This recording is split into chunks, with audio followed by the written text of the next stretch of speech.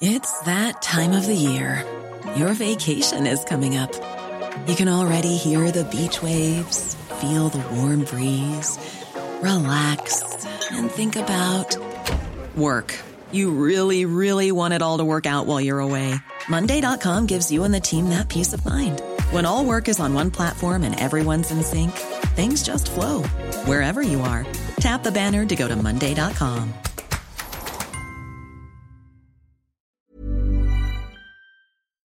I'm just so glad nothing happened while we were all on vacation. Yeah, we picked the right week, didn't we? Yeah, great week to take off. So, we had... so, were you in Charlottesville for your vacation? No, I was not. It was second thoughts. We went somewhere else. Went to Portsmouth, New Hampshire. And how was it? Portsmouth is a lovely, lovely town. Any white supremacist violence there? Not that I could detect. Although there are white supremacists in New Hampshire. There probably are a few. And they live free or die. They sure do. And they have great bars in Portsmouth, and I had quite an adventure with scotch. Very appropriate. Do tell. Coconut washed squash. Wait. What? Yes. What? Washed scotch. You can't even say What does it mean? Coconut So you take scotch, and apparently you put coconut oil in the scotch and shake it up, and you let it sit and swirl around for a couple of weeks, and then you skim off the oil, which rises to the top, and the scotch is infused with this delicate flavor of coconut, and you use it in sort of tropically drinks. This seems like an abomination. It totally does, except when you taste it, and then it seems like a revelation. So wait, what did you put it in? I forget what drink exactly it was in, but it was delicious. I'd had a few by that time. A pina scotch colada. A pina colada. That sounds terrible. But I did not feel terrible. All right, tweet your outrage at Shane about this, people.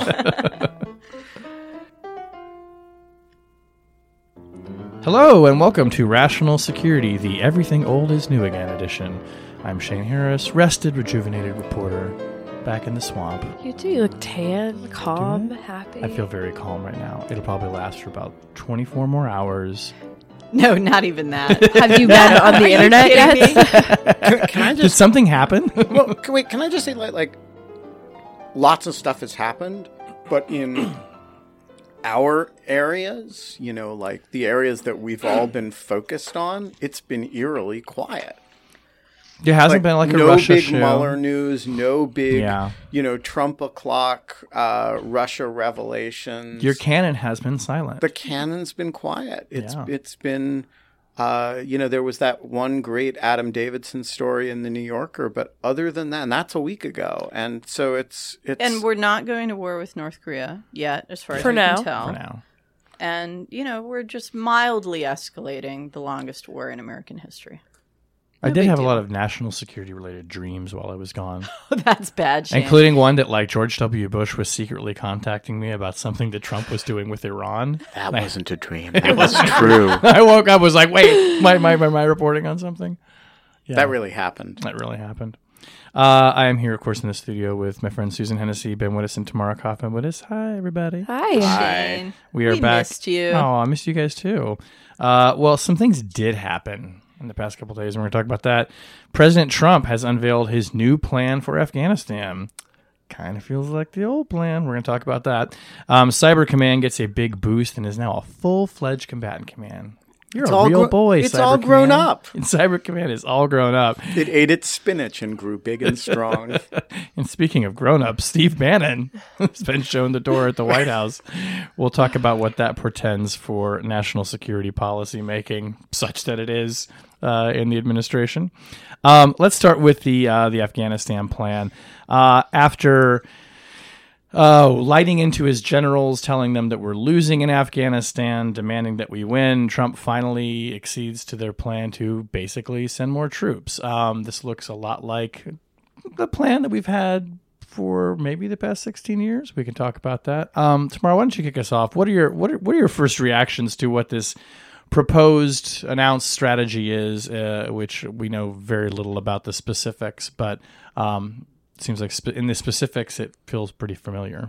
It does feel pretty familiar, and it's unlikely to produce any results that are radically different from those that we've seen in previous iterations. But I do think it's worth noting that this is a president who came into office who very much on the record repeatedly in wanting to pull out of Afghanistan, seeing this as a loser.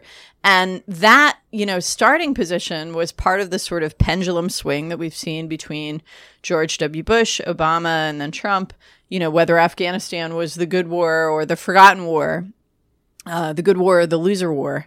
Obama came into office thinking it was the good war, but by the time he left, didn't have a clear path to victory and was, really focused on trying to end the combat role for the United States.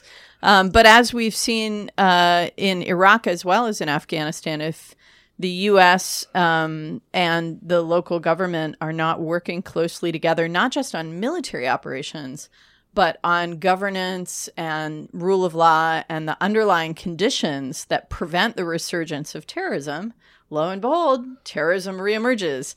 And we've seen in the Afghanistan case in recent months, not only the resurgence of the Taliban, not only the emergence of an ISIS affiliate in Afghanistan, engaging in more operations, increases of bombings and attacks in Kabul.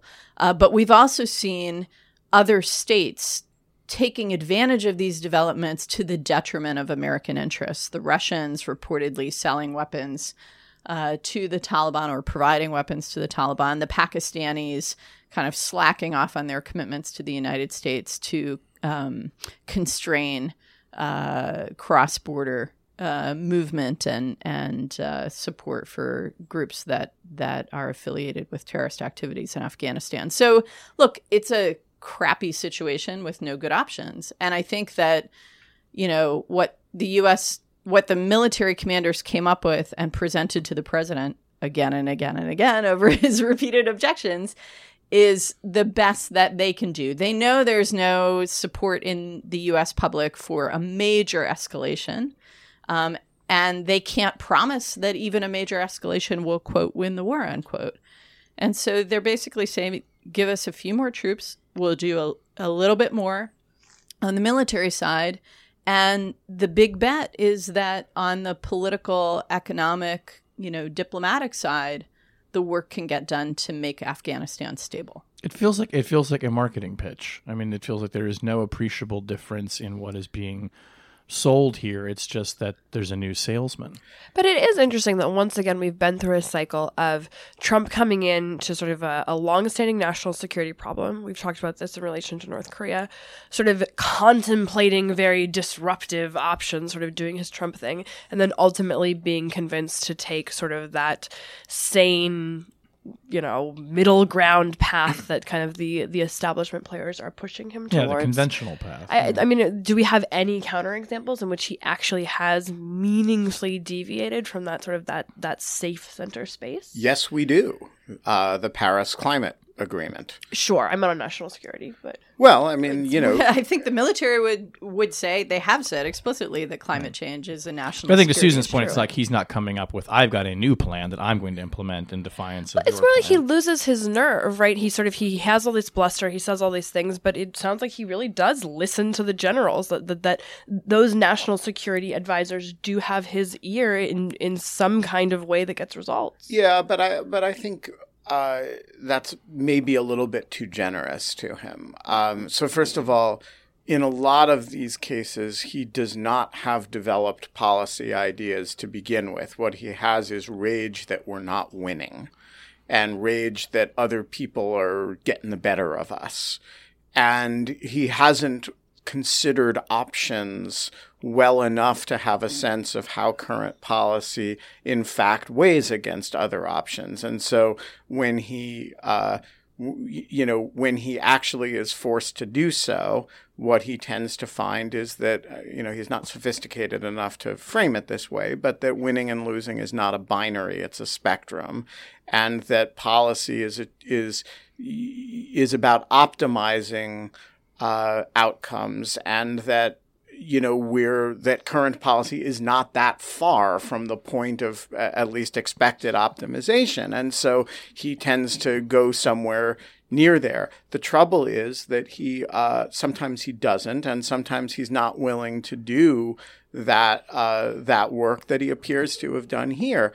Look, I would also say in the context of Afghanistan that there is something laudable about what his policy choice has been that I think is, worth highlighting, which is that he's basically decided, and they're all but saying, that this isn't winnable.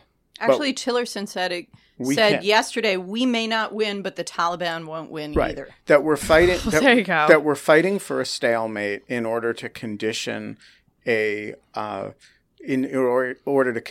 political process. That is actually a fine policy, and it's a fairly modest policy objective in a country in which our policy objectives, both under the Bush administration and under the Obama administration, have been a little grandiose at times.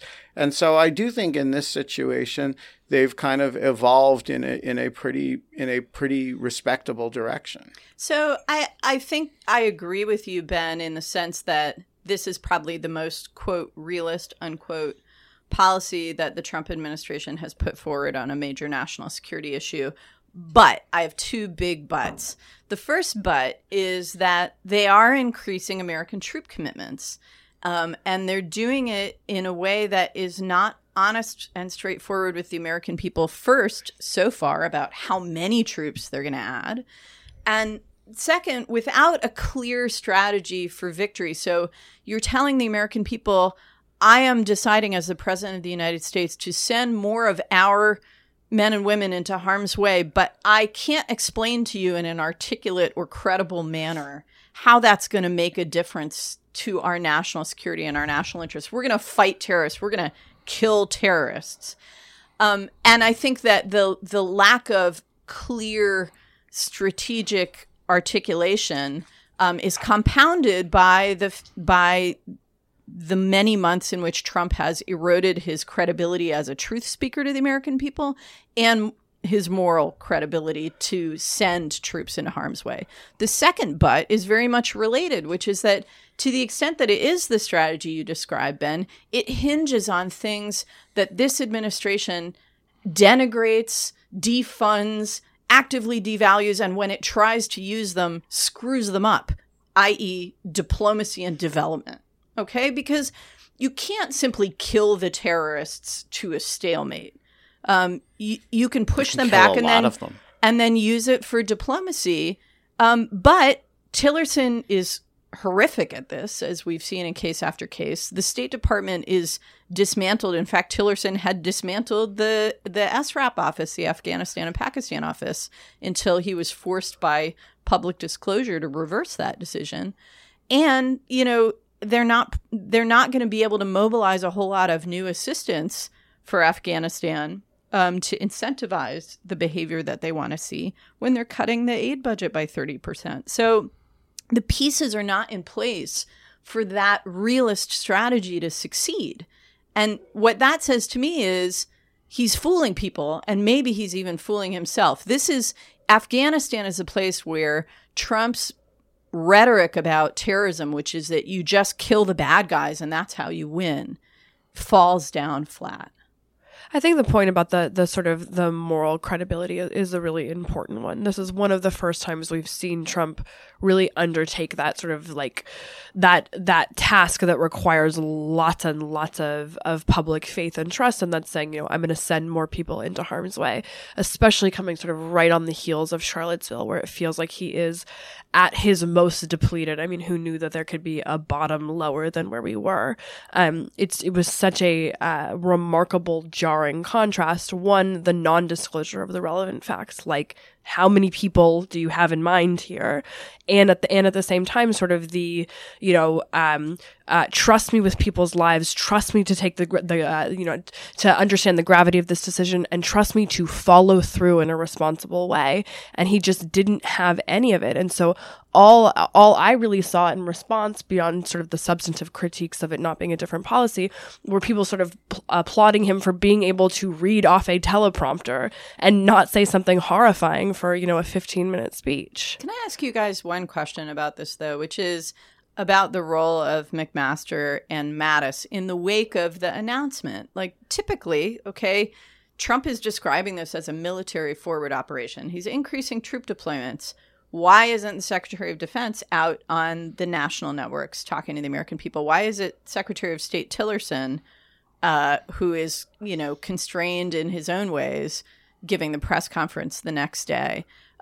Where is the National Security Advisor in public messaging on this? And, if we don't trust President Trump as someone with the moral credibility to make this case to the American people, how do we feel about Secretary of Defense Mattis or National Security Advisor McMaster at this point? Is their moral credibility impeded?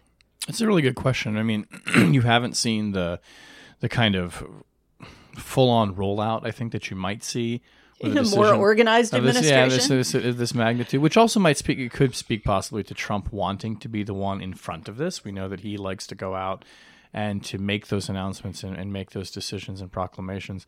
It also happened early. We don't wait till Sunday. I mean, it could be that they go wall to wall on the Sunday shows. I also think this is something that nobody quite wants to own, because the president, it is a real walk back from his actual position and from his original position. And to his credit, he was candid about that in the speech. Yeah. And I actually thought, my praise for him is not generally existent, but I think we have to give him credit for that. He walked out and they wrote it for him, and he was willing to read it. Hey, that's true of most presidents most of the time. He had a very strong position in the campaign, and he looked a camera in the eye and said, "I take it back. It's different." And he didn't say it was wrong, because that's actually he said it's different when you sit behind the desk. Right, he said, which is what everyone told me would be true. Right. And so I think we got to give him a little bit of credit for that. That said, I'm sure he's not real proud of this, and this isn't what he wants to be talking about. Yeah. From military's point of view, this is not a strategy to win. It's a strategy to stalemate, and that's not something that they're going to be out there yelling about as with enthusiasm, and I'm sure they would have wanted more troops than they got. However many that may be, because we still don't know. And with respect to Tillerson, he doesn't really seem to want to be out front of anything, except dismantling the State Department. And so, exactly who would be the person who would run point on this? I mean, I also think there's a feature of this that really isn't that related to Trump, and that's just the general fatigue among the American public. We're 16 years into this. Let's face it, this is how press coverage has been for the past, 5-6 years, which is there are periodic sort of flurries of reporting about Afghanistan, and then we kind of forget about it and say, oh, that's right, Afghanistan's still going on, huh? 16 years. Go figure. That, and that's only possible because it's an all-volunteer military. Yeah. Right. And that would likely be a feature of any president. Certainly their particular inclination. I agree that, nobody wants to own this, but I also don't think there's this ravenous hunger among the American people for a clear articulation of the Afghanistan strategy. Sad but true. All right, well, speaking of ravenous hungers, cyber. That was a very good transition, Shane. Cyber Command, in its ravenous ways, Cyber Command is now a full-fledged combatant command. It's all growed up. It's all growed up. For those who don't follow the intricacies of military hierarchy, Cyber Command had been a subordinate command under Strategic Command. Yeah, wait, no. Yeah, Strategic Command. Right. That's the one. That's the one. One of those S's. The one with the missiles. Yeah. And is sort of joined at the hip with the National Security Agency, which has the talent and capabilities and all those kinds of things that Cyber Command uses. But this is an important step, not an unexpected one. Susan, I'll go to you first as the resident NSAer in the room. Not unexpected, but talk a bit about the significance of elevating it to this position, and it presages an eventual split from the NSA, we think, as well, no? Yeah, so look, none of this is surprising. This was long expected under the Obama administration. This was something that was seriously considered first in 2013, was sort of determined as premature, then again was seriously considered in 2016, sort of as they were leaving office, and for reasons that weren't necessarily clear, it was decided not to do it at this time. So this is really sort of in the bucket of kind of an inevitability. So there are two parts to sort of the NSA Cybercom future story. One is the elevation of Cyber Command to a full unified command, right? So it becomes, co-equal with Stratcom. The other is the breaking of the dual hat. So at the moment, there is a single individual who is both the commander of Cyber Command and also the director of NSA. So is Admiral Mike Rogers right now. Previously was General Alexander. So there has, for a lot of different reasons, been sort of a belief that was not a sustainable situation for the long term. Part of that is organizational because of the particular equities and relationships and sort of weird things that happen when two very different organizations happen to share the same person as a boss. There's also issues of just of resource allocation. So the Obama administration had always sort of put it forward as you were going to do these two things at the same time. They'd also had a third feature, which is that the eventual director of the NSA, the new director of the NSA, post dual hat, would be a civilian. It can't be a civilian now because you have to be the commander of Cyber Command as well, and so that would be a civilian. That would be a civilian in the future, and that was sort of like a give to civil libertarians. This was viewed as sort of a privacy enhancing sort of feature.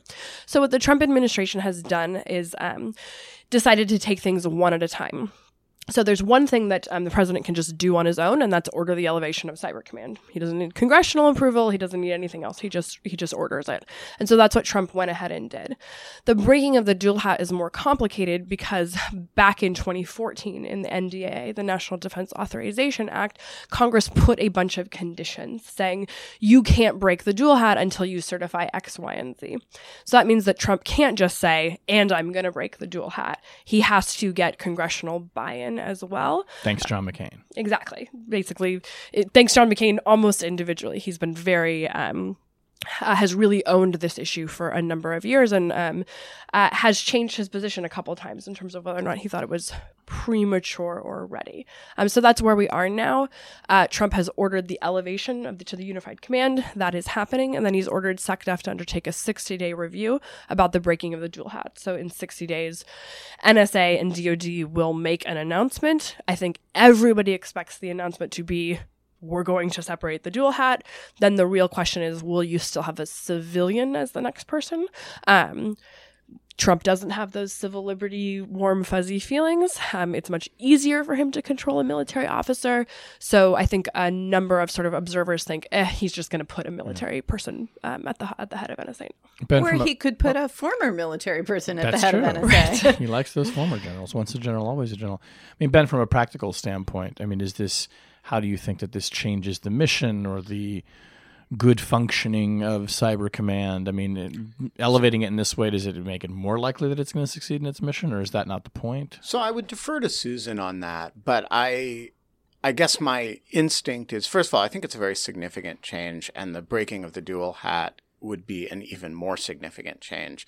And the reason is that the way we think about what we call NSA, which actually what we call NSA sort of includes Cyber Command. We think about them as an integrated entity because the leader is dual-hatted and of both. And that is a reflection of the personality and individual influence of Keith Alexander, which was looms very large over the subsequent history of both Cyber Command. And someone in this room wrote a very good book about. Yes, indeed. And Shane, the book. And I think, part of the way to understand this is that once General Alexander is out of office, there's this kind of, well, what do you do about NSA Cyber Command? And that question was there when he was there, but he was sufficiently admired and valued and essential that you could kind of defer the thing. And I think we're dealing a little bit with what happens to the agencies now that he's not there anymore. And I think that's sort of the background. And do we really want to think of these as an integrated project, or do we want to think of them as two projects? I think the answer is emerging that we want to think of them as two projects. And certainly the cyber domain is worthy of elevation to the full, primary command level.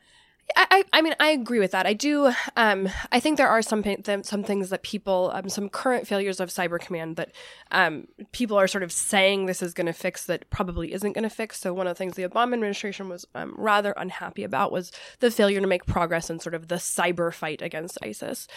That's a really, really hard thing to do that isn't necessarily related to some of the issues of sort of the co-location. And I think that's a tough challenge. It's a tougher challenge than anyone really understood at the outset, and it's going to endure as a tough challenge.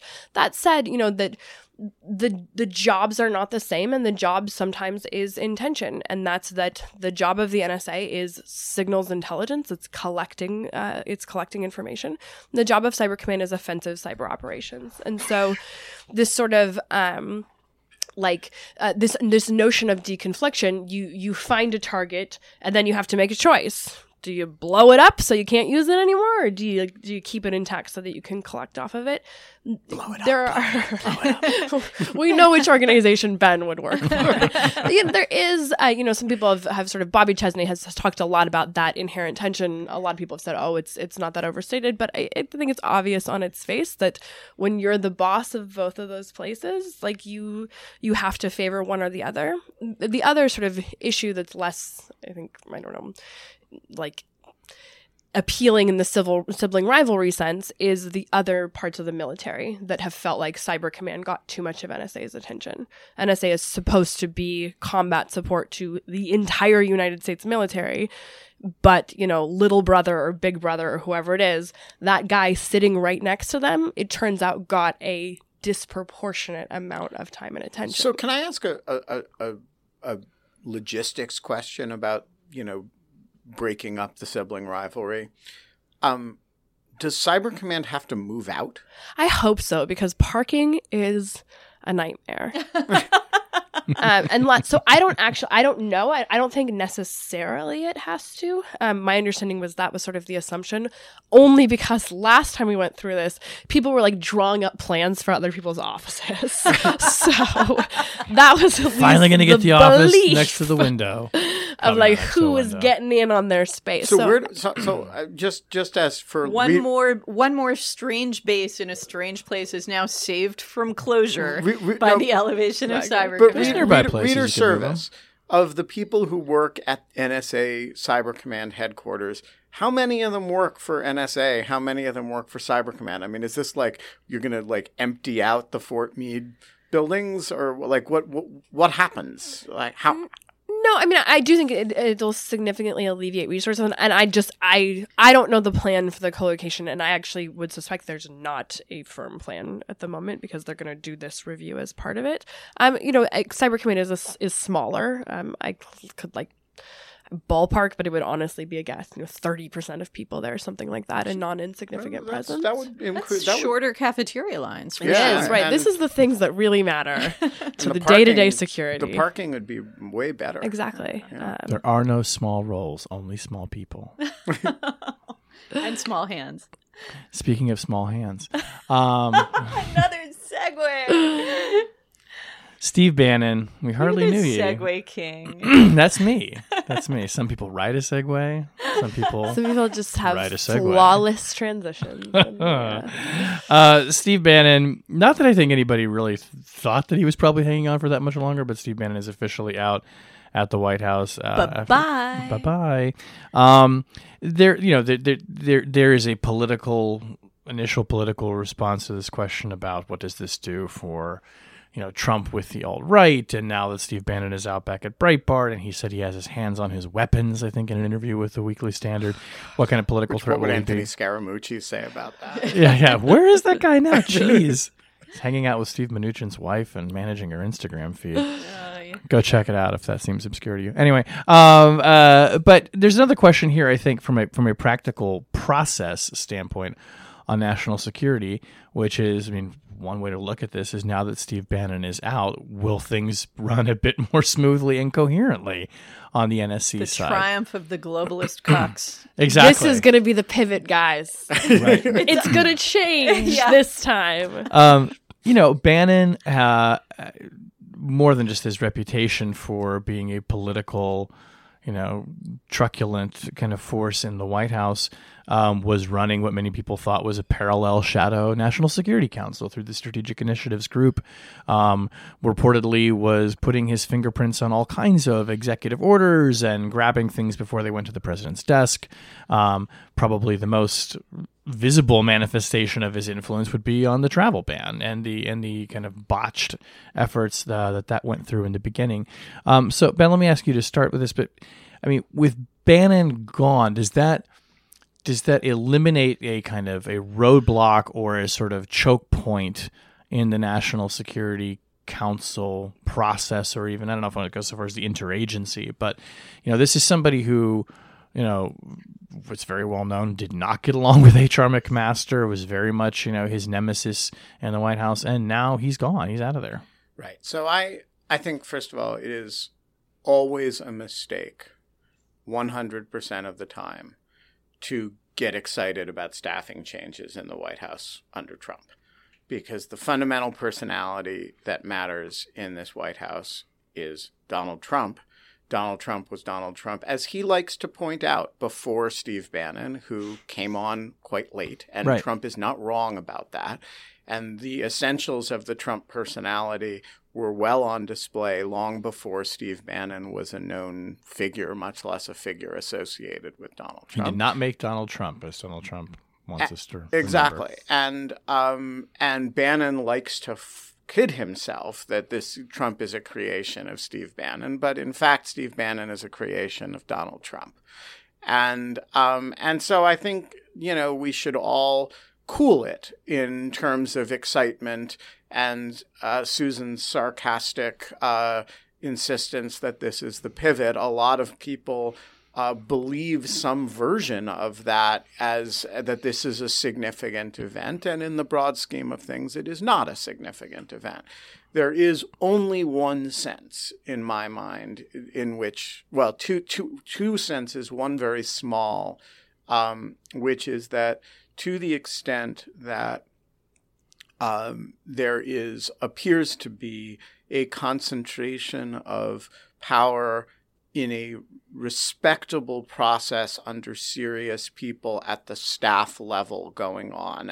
And both McMaster at NSC and Kelly as chief of staff are examples of that and are trying to do that. That means that you can imagine a process existing that would reserve the insanity till later in the process. It won't get rid of it because eventually the president is still going to tweet whatever is on his mind and he's going to do whatever he wants to do.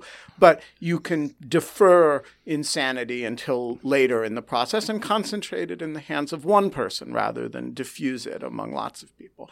The more significant effect, I think, is that to the extent that Bannon decides to as he puts it, go to war with his enemies in the White House, you could really imagine this triggering some degree of detachment chiefly on foreign policy issues and sort of nationalism issues of some segment of the Trumpist base from the White House. And I think that is a significant political possibility. I don't know that it has White House functioning questions, except in terms of their ability to hold on to their base. Yeah, so I think that's a really important point and something as a political matter that we need to keep our eyes on, because it's not, in fact, true either that Bannon created Trump or that Trump created Bannon. Bannon and Breitbart were part of a political phenomenon that Trump then rode to the presidency, at the end with a bit of Bannon's direct help. But they're part of the same ecosystem. And so to the extent that Bannon does decide to aggressively contradict or go to war with, in his colorful phrasing, the White House, then it could have interesting political effects. But in policy terms, process aside, I think Ben's diagnosis of the likely impact on the process is right. It delays the chaos and squarely puts it on the president's desk. And maybe we'll all get a break from the sort of soap opera stories about inside the White House backbiting, hallway sniping, gossip, whatever. Which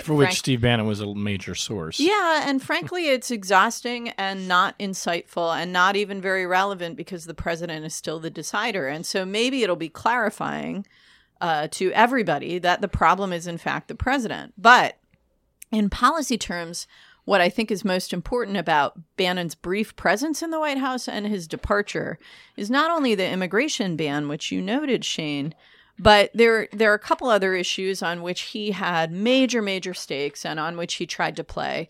On one, he was largely successful. On the other, he largely failed. China. He wanted a trade war with China. He wanted major confrontation with China as America's, global competitor. He didn't get it. And I would say he lost that battle right at the beginning of the administration with a fairly successul presidential visit, the establishment of the strategic dialogue, placing it pretty much in Tillerson's hands. And so the sort of U.S.-China process of looking for ways to work together is what has defined that relationship, not confrontation.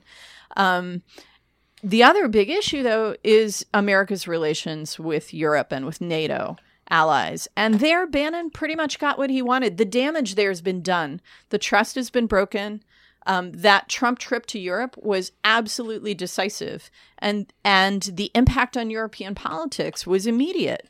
Now, ultimately, several European electorates rejected the populist candidates that Bannon wanted to fuel with this kind of approach. But they did that on their own, not because the United States helped in any way.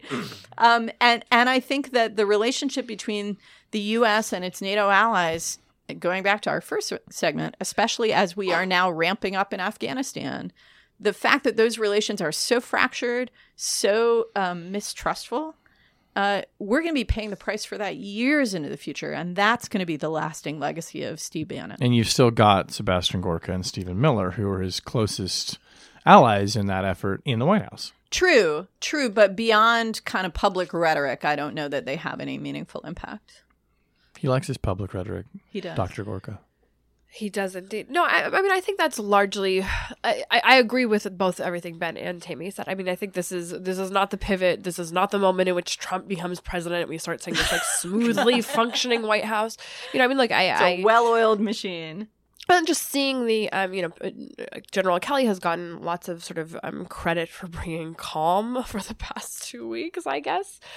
Seeing that rally last night, it's really difficult to imagine the conversation that's going on in John Kelly's head about why exactly he continues to serve. There was this sort of an interesting, I can't remember, I think it was maybe Axios who, the New York Times that wrote a piece about sort of the people who are still inside and why they continue to serve, and saying, you don't know how many crazy ideas we kill, and sort of this continuing narrative of there being adults in the room and sort of this it calming could be so presence. much worse. Yeah, exactly. And so I do think that pushing out highly visible, highly symbolic people like Steve Bannon is a win. I think it helps those people feel like they can sort of sleep at night and their views are ultimately going to prevail. At the end of the day, I'm not sure that that isn't just sort of self-justification of you could walk down that path kind of forever with the president, and it's not clear to me what exactly the limiting principle is on that thinking. So whether or not Bannon goes to war via Breitbart, I don't actually care. I don't think it's going to be that interesting. I'm sure it'll get a lot of headlines. Whether it actually changes policy or chaos in the White House, I just, like Ben said, the issue is the president. It's not anybody else. All right, let's move on to object lessons. Ben, you want to go first? I have many objects Many today. objects. So All could the say objects. the Jungle Studio is filled with all the objects. filled with all the It objects. is filled with many objects, I'll tell you that much. So, first of all, and I have to thank people for these objects. People have been sending me objects. A gentleman I've never met sent me a lovely little baby cannon lapel pin, Oh. which Is Baby Cannon now the mascot of Lawfare? I don't know if Baby Cannon is sort of more of a me thing than a lawfare. It's a thing. personal brand to Benjamin. Yeah, but because I don't really want to implicate Lawfare in the insanity that is Baby Cannon. But suffice it to say that Baby Cannon has fans out there. You know, some people collect like little pig statues, little cats. Right. Ben collects and you cannons. could have married one of those people. But people keep sending me little Baby Cannon things, and I loved this Baby Cannon lapel pin. This was sent to me by somebody on Twitter who goes by the name Spaceman Eddie or Spaceman Ed. And I loved this pin so much that I turned around and ordered 100 of them to give people as thank you gifts for things. So Baby Cannon lapel pins are the new thing. You should be wearing one. The way I would conservatives have to have lapels. used to wear a to lapel wear, or sometimes wear American flag pins. Exactly. I think the It's the Society new. of the Baby Cannon is going to start wearing lapel pins. All right. So thank you to Spaceman Ed for that. In addition, I just want to say the person who we quoted, who made the pitch for the mug, who we described as an FBI deep stater, was so touched by winning the mug that she sent us a group of command coins from the Bureau, which we have distributed around Rational Security. Thank you. Thank you. We cannot Thank you. identify the command coin particularly because that might give a little too much information about who we're talking about. But thank you very much. And finally, a group of various people have been sending me Jim Comey paraphernalia. Cyrus You can line it up next to your Putin paraphernalia. Cyrus Favriar of Ars Technica sent me a great kitchen magnet. Comey don't play that. And Danielle Zitron of the University of Maryland, where we will be doing a live taping next month, by the way, sent a bunch of Comey is my homie t-shirts. So the swag keeps coming in. And I hope the Comey children are collecting this all as yeah. just a hilarious memorabilia. Yeah, so they can will roast cherish. Dad. I hope he got them generation. all some for Christmas, Yeah. Like you're getting sweatshirts with Comey Don't Play That, and you're getting pillows, Mug. and and a Mueller Time T-shirt while we're at it. the Mueller Time t-shirts are pretty funny. Those are pretty great. I yeah. have to say. I'm going to quickly share one object. I think I talked maybe a year or so ago about how I was doing all my family tree research and found all these ancestors, including the Revolutionary War ones. So on our vacation, we actually found the Old Kinney Burial Ground in Griswold, Connecticut, which doesn't have a whole lot going for it. But this burial ground is here as a scenic site. I don't know if you can see it, but that is a whole very old cemetery. Wow. Full of my peeps. Those are just Those are your Harris's peeps. everywhere? They're Kinneys, actually, so it's my mother's line of How the old? family. Well, my seventh great grandfather was apparently interred here in 1756. Dang, man. Oh. And that he may be one of the oldest ones in there. And the last person who was buried here was buried in 1913. Wow. And so, according to the gravestones, there are veterans of numerous wars, actually, who are in this. So I thought I'd bring in a picture of this. But this doesn't quite do it. It's in this very, peaceful kind of opening with dappled sunshine from a tree canopy, and it's next to a little creek. To reach this, you need to walk past a private house that looks like something from the scene of Texas Chainsaw Massacre, which has a right-of-way next to it, but no trespassing signs posted, which is a little confusing. So you kind of have to walk by this thing and hope that nobody like jumps out and shoots you. Then go through, it's not really so much a path as much as like, just kind of like treads worn in the dirt. And if you've ever seen True Detective season 1, where they go into that abandoned, like crumbling edifice called Carcosa, like there's like 5 of these Carcosas that you have to walk through to get there, which apparently was land that was deeded for this cemetery to my family that had all these old buildings on it. And finally you get through like a little broken wall where there's a clearing and there's the cemetery. This thing is made for like kids to hang out on Halloween and freak each other out, which is apparently what happens given like the profusion of liquor and beer bottles and campfire sites and then the rope Party swing Central. hanging from a tree that at one point apparently was reached by stepping on old headstones that the local kids stacked up to get to the rope swing. I just want to say, while Shane's family over the centuries was being buried in that cemetery, my family was being killed in pogroms in Russia by Cossacks. So, those 2 pictures of America right there. Right Exactly, there. there you Right go. there. So I have no plans to be buried in Ye Old Kenny Burial Ground, just so we're clear. I always imagine like shooting you out of a cannon. or Yeah, something. definitely. Something dramatic. Baby cannon. The baby cannon. I will start planning my funeral arrangements.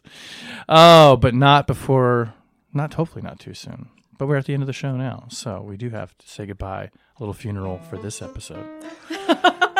Dead and buried. Rational Security is, of course, a production of Spaghetti and Law Productions. You can find our show archive on our webpage. You can follow us on Facebook. Tweet us. Follow us at RATL Security. Leave us a rating and a review. They really help us out on iTunes or Apple now, I guess as it's called, or Stitcher, or wherever you download your podcast. As always, thank you very, very much for all the positive feedback, and it helps others find the show. Our audio engineer this week is Matthew Kahn. Our show is edited and produced by Jen Patia Howell.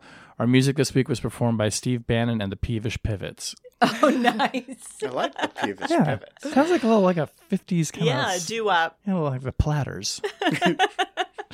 Of course, our music is performed as always by Sophia Yan. We hope that she has had some lovely vacation and rest this summer as well. On behalf of my friends Susan Hennessy, Ben Wittes, and Tamara Kaufman-Wittes, I'm Shane Harris. We will talk to you next week. Thanks for listening.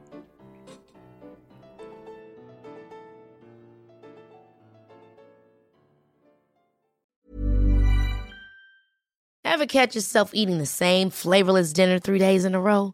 Dreaming of something better? Well, HelloFresh is your guilt-free dream come true, baby. It's me, Keke Palmer.